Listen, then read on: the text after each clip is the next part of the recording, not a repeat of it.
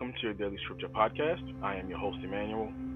I pray that the Word of God will continue to be a guiding light during your walk with Christ. This is episode number 80. Today's word will be read from 2 Timothy 3, verses 1 through 9, the last days. But mark this, there will be terrible times in the last days. People will be lovers of themselves, lovers of money, boastful, proud, abusive, disobedient to their parents, ungrateful, unholy, without love, unforgiving, slanderous, without self-control, brutal, not lovers of the good, treacherous, rash, conceited, lovers of pleasure rather than lovers of God, having a form of godliness but denying its power.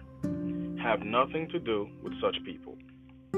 They are the kind who worm their way into homes and gain control over gullible women, who are loaded down with sins and are swayed by all kinds of evil desires, always learning but never able to come to a knowledge of the truth, just as Jannes and Jambres opposed Moses.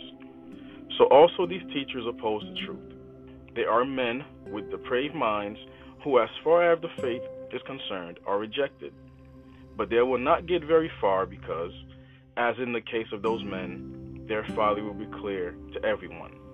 And the word of the Lord is blessed. I pray that you continue to be covered by His grace, His mercy, and His peace. God bless and amen.